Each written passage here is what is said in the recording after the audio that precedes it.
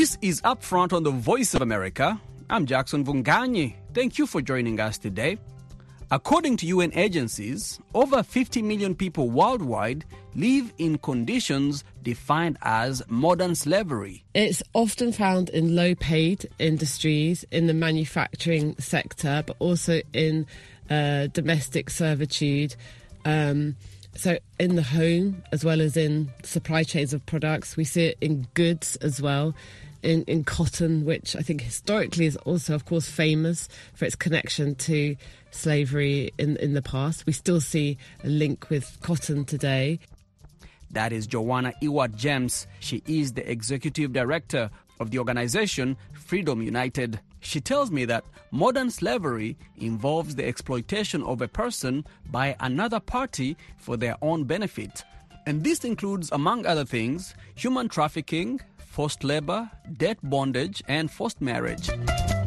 And what does it take to run an African restaurant in Washington, D.C., a city known for its politics and of late for its diversity? What exactly can I put on this menu that when people walk in, the only Africans may say, oh, I know this, I know this, I know this. But everyone else would be hesitant to say, well, I don't know this, what is it? Hatib Joof is the proprietor and chef at Mansakunda, a Gambian restaurant located in the city suburbs of Washington, D.C. He talks to me about his passion and mission to bring West African food culture to American diners. But first, as always, we hear from you, our listeners. This week we asked our listeners in Ghana, how has the economic crisis in the country affected you? This is what you said. The economy is really bad. Things are expensive, like transportation fees. We can't even afford food. The economy is actually not treating us well. Not really treating us good. Affecting business here and there. Clients complaining of high cost of materials and work and everything. It's really too bad. Ghana's economy, this time around, the economy, it's in a big mess because we can't even pay our utility bills. Our rents are high. We can't even feed our children, and it's disturbing. Recently, school reopened, and we can't even afford to pay the school fees because prices of the fees have really been increased. What I think the government should do is that they should have control over prices, especially they should go to the marketplaces. They should put in policies that will control our prices in the market because people are really overpricing goods in the marketplaces, and I think some policies should be in place so that these goods would be checked.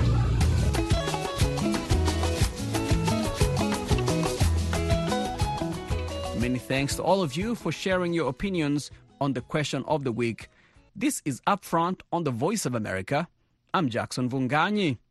We start off this week on the issue of modern slavery, an issue that for many might seem as a thing of the past, but that UN agencies and global human rights organizations say is pervasive and frequently goes unnoticed. Experts define modern slavery as a condition in which an individual is exploited by others for personal or commercial gain. Modern slavery victims are found in many places, providing cheap or free labor in textile industries, the people making the clothes we wear. They're also found in the food industry, harvesting or processing the food we consume, or working in homes as cleaners or cooks. The victims of modern slavery are often trying to escape poverty and support their families, but end up facing exploitation and the loss of freedom. Joanna Ewart-James is the executive director of Freedom United, an organization dedicated to fighting human trafficking and modern slavery through advocacy campaigns. She tells me that modern slavery is a massive and complex problem that needs more global attention. What is modern-day slavery, and how does it differ from historical forms of slavery? How does modern-day slavery manifest itself?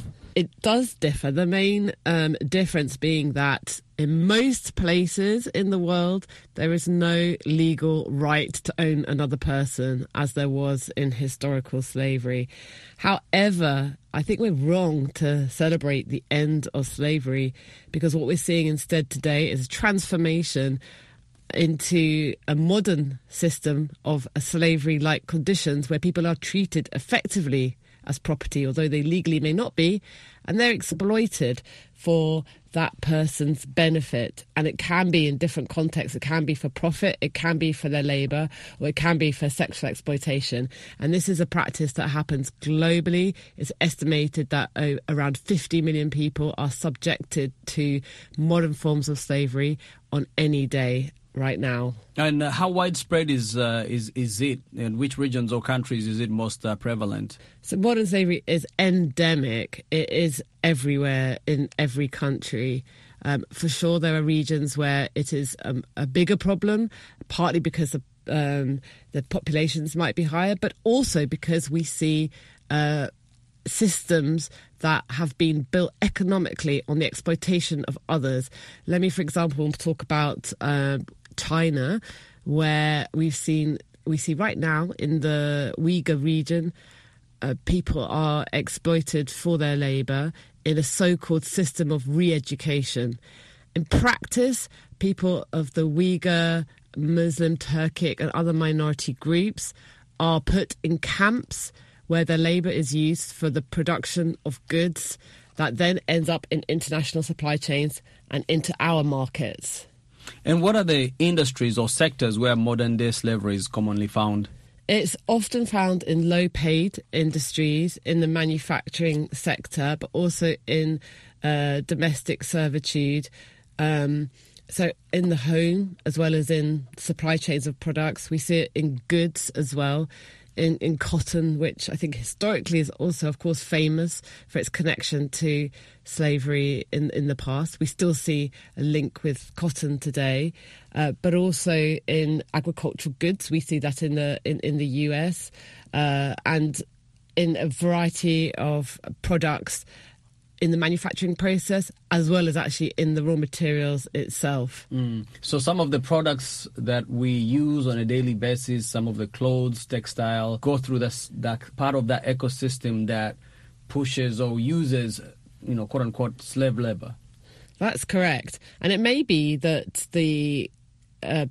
that process has happened throughout the production, or maybe at one stage in the production. For example, I've seen a particular part of a garment that might be the factory may subcontract, say, some embellishments on the garment illegally outside the factory to people who are into a condition that is effectively of forced labour. So the good itself is not entirely produced of forced labour, but that may happen. Or in the cotton industry, it may be the cotton itself was grown and harvested with forced labour. And we know in China that the government itself is involved in state-sponsored forced labour in the production of cotton in the Xinjiang region.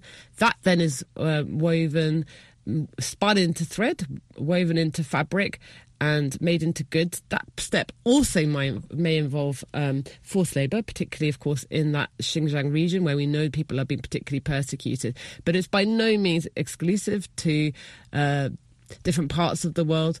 We know as well in the US there is a system of prison slavery that also means that some of the goods and products we buy that are US made may also be tainted with this form of extreme exploitation. Now, obviously, we know that, when you talk about slavery, we know it's outlawed, like you said earlier. Talk to us about some of the key international conventions and agreements that you would say are aimed at combating modern-day slavery. Yes, you're absolutely right. It is outlawed according to international standards. The International Labour Organization, which is the UN body that is set with the task of ensuring that minimum standards of labour are upheld, has made very clear in its convention, this Forced Labour Convention, and also its Slavery Abolition Convention of 1956 and also of 1930, that this is a practice that should not be tolerated. However, in spite of that, we do still see a legislation that allows slavery. And I think perhaps most shocking is that in the US, for example, following the ratification of the 13th Amendment of the US Constitution that purportedly ends slavery, it allowed slavery to continue for people who had been convicted of crime. So in that sense, it is actually still legal in the US in that particular circumstance. And that's something that we at Freedom United are campaigning to change. And are there any legal or law enforcement measures in place to prosecute those involved in this type of activities? Absolutely. There are different mechanisms in different jurisdictions. And I think one of the big challenges is that the prosecutions tend to be very small in number. Actually bringing these cases to court has proven to be difficult. A lot of the legislation is framed around trafficking, yet the exploitation at the end may be very clear and evident, but without the evidence behind the trafficking element, sometimes these prosecutions are not successful. We need to do more to see more prosecutions for sure.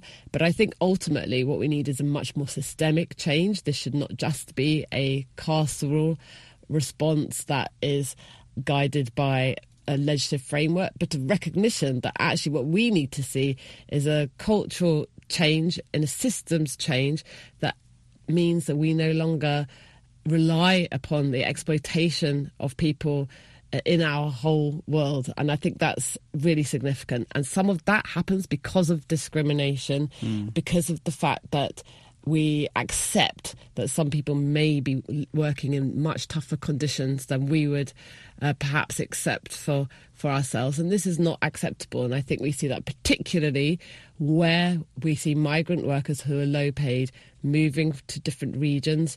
And we see, for example, in the Middle Eastern domestic workspace, we see conditions that can constitute domestic servitude, where a worker can't even leave the place where they're working, the house that they're working. They may even be locked in without any way to escape, or in a manufacturing context where they are tied to the employment through a debt or even threat to their family members that could be applied through the person who recruited them into the position. In case you're just joining us, this is Up Front on the Voice of America.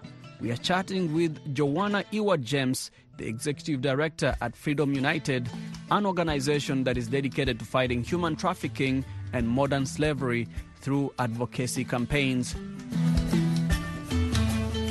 How can individuals or communities recognize and signs of modern-day slavery and report it? And I guess the second part of that question is that what are some of the challenges and obstacles in identifying and rescuing victims of these type of situations? I think that part of the problem with part of the reason, at least, why we have so many people living in conditions of modern slavery today is precisely because we don't recognise and understand it. There has been for some time a misconception that to be in slavery that you're held in chains. Well, that isn't the case today. It's about somebody having the opportunity to freely offer themselves to work and be able to leave that work without threat of penalty or punishment. As such, you can't necessarily just see if someone is living in a condition of modern slavery or not. But with this misunderstanding comes a misidentification, or rather a missed opportunity for that person to be identified by the authorities or the first responders who are actually tasked with protecting us. So it's really important that we as individuals have a good understanding of what this exploitation is and what it is not. That is how we can help recognise modern slavery for what it is today.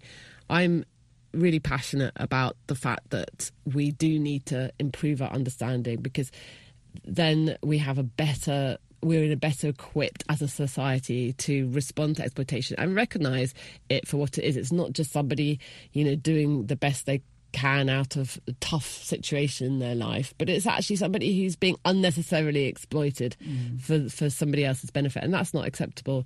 There's a second part to your question that I wanted to also pick up on.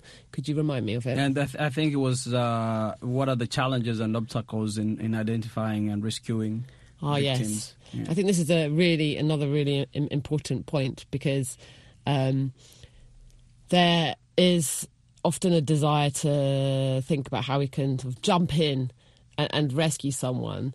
But actually, what would be much more effective and powerful is to empower everyone to be able to get out of that situation themselves. And we know that in practice, the best protection against exploitation is having the power yourself to not accept conditions that are exploitative, to know what your rights are, but to be supported in the realisation of those rights.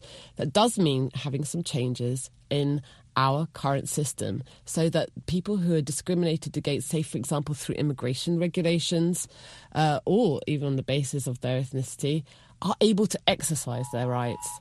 That then would give that the person who is vulnerable of being exploited the opportunity to get out of that situation. I think that's really important. This isn't just a case of rescuing people, but empowering them. You can rescue somebody and then find that they, without support or empowerment, are back into a system of slavery for lack of other opportunities. And that's not what we want. We want to address the root causes of this and prevent exploitation from happening in the first place. And that's what we're calling for at Freedom United. Okay. We spoke about individuals and communities and the kind of things that they can do to identify and rescue victims of modern-day slavery. But I want to ask you about businesses and consumers. How can they help prevent modern-day slavery in the global supply chains? I think that the first step, as I said before, is understanding what we're talking about when we say modern slavery, and then looking at where we know it happens. We've got a great map, Freedom Map. You can find map.freedomunited.org, which explains some of the high-risk products that are related to modern slavery. Once you apply your supply chain as a company to that map and to your knowledge of where modern slavery is rife, you then know where to focus your efforts. Focusing then on where the risks are, understanding the communities where you're sourcing from, and your connection then to modern slavery helps ensure that you are building a effective due diligence to ensure you're not supporting or complicit in it. We do need to see companies being more proactive in taking on responsibility for ensuring they're not complicit in in forced labour and modern slavery in their supply chains.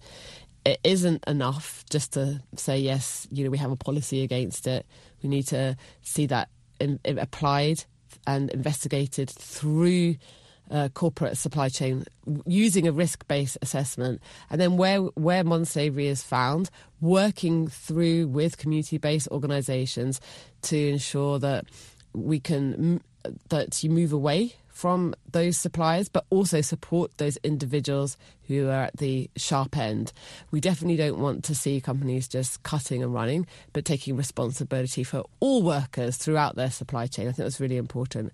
As consumers, there's a lot of pressure on us to be aware of the products we're buying and the conditions in which those products are made. I do think that we are given a difficult task. We don't have visibility down the supply chain of all the products we buy. I think then instead we should use our voices. We should use our voices to say what our expectations are. And our expectations are that if we go buy something, that it should be produced by people who are in a decent work. Right. So and our voices that we need to make clear. Our wallets, basically. Yes, absolutely. And I think that we do have an economic system that does rely on a lot of excessive consumption and often low prices. And for sure, there's got to be a connection between that and exploitation and modern slavery. So, we can also question whether, we are whether we need this particular good and we're making good use of it. But I think ultimately what we need to see is a shift in social values and be clear that, we expect the goods and services that we buy to be produced by people who are in decent working conditions and not being exploited.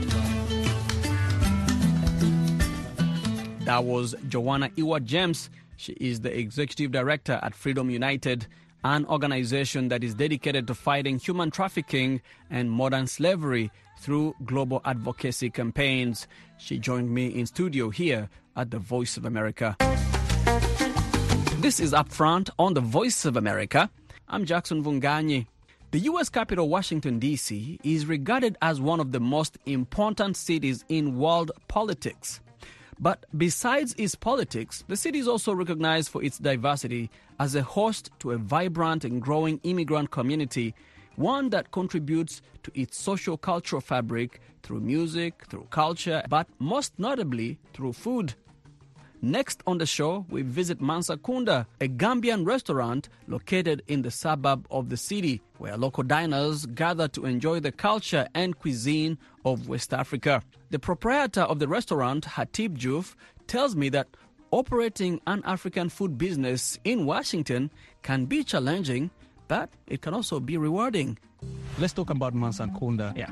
The name Mansa Kunda, what does that mean? And what kind of food do you cook in your kitchen? Talk to us about some of. So, I decided not to go with a more catchy name because you want it to be very, very short, something that people can remember right away. But I also want to shove the name down people's throats because the word Mansa is known throughout West Africa. Okay, because one of our greatest rulers was Mansa Musa. There you go. Now, so if you separate it, the word Mansa means king. Musa was King Musa. King Musa, yeah. Okay, for example, if you want to say a king who's a male figure, it's Mansa K. If you want to say a queen, it's Mansa Muso. Okay. So Mansa itself is the king, but then the Kunda means a domain. So king's domain is Mansa Kunda. So for example, if you're speaking Mandingo and you want to say the government, if I were to say Jackson's government, I would say Jackson's Mansa Kunda as should have been president. You understand? So the language itself is not complex. It's just a matter of understanding it. Yeah. And unfortunately, in my part of the world, most of our languages, it's not audible, are not written. Yeah. You know. So no written record of how it is. We do not have alphabets. Yes. That is why if you walk into the restaurant, I do have books. You understand? So once in a while, once people come in, and I hope they're impressed, and they want to learn more, at least there are books there for them to look at and learn. And they have a visual representation of where the food they're eating comes from. And the other thing that also I don't want to forget this. I want you to also talk about the art, because that looks very intentional in the way the kind of art you have in there, the space. Mm-hmm. When you walk into the space, doesn't look like this around us. It looks different. It's like you're entering a different portal, a different dimension. Which was the whole idea? Because I wanted, I can't tell you more about Africa. You probably know more about Africa than I do. No. But I wanted, no. You have traveled more than I have.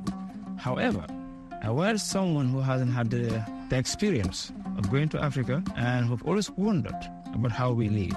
The restaurant, I hope, represents what I call modern Africa, where you come in for an hour or two, you forget that you're in America. You forget that you're in the heart of Tacoma Park. Okay? And I hope that your experience, would actually tease your curiosity to go to the mother, find out more. Yes. And if I can achieve that, I would call myself a success. And when we go back to the artwork, I love art. My basement is full of artwork that I'm trying to find a home for. I am a collector of African art specifically, and good photography. I choose some of the works that I've collected to put them in the restaurant, so that when people come in, they would actually understand that yes, with our painters, with our sculptures, we have musicians and everything else, and it represents that aspect of our cultural background. You understand? So let's talk about the food. So you prepare West African cuisine. Yes. What does West African cuisine consist of? What are some of the main dishes in the cuisine? So I'm going to start from the back. Africa is the last place on earth that's organic, not by design. You understand? We eat what we grow. We eat what is there naturally. It's funny that you come to America and go to Whole Foods. By the time you leave, you spend $200 for something that we take for granted back home. You know, people grow what they eat, and they eat what they grow. So when I sat down, I decided to put pen to paper and to see what dishes that I would like to offer. It wasn't really Jackson was going to sell.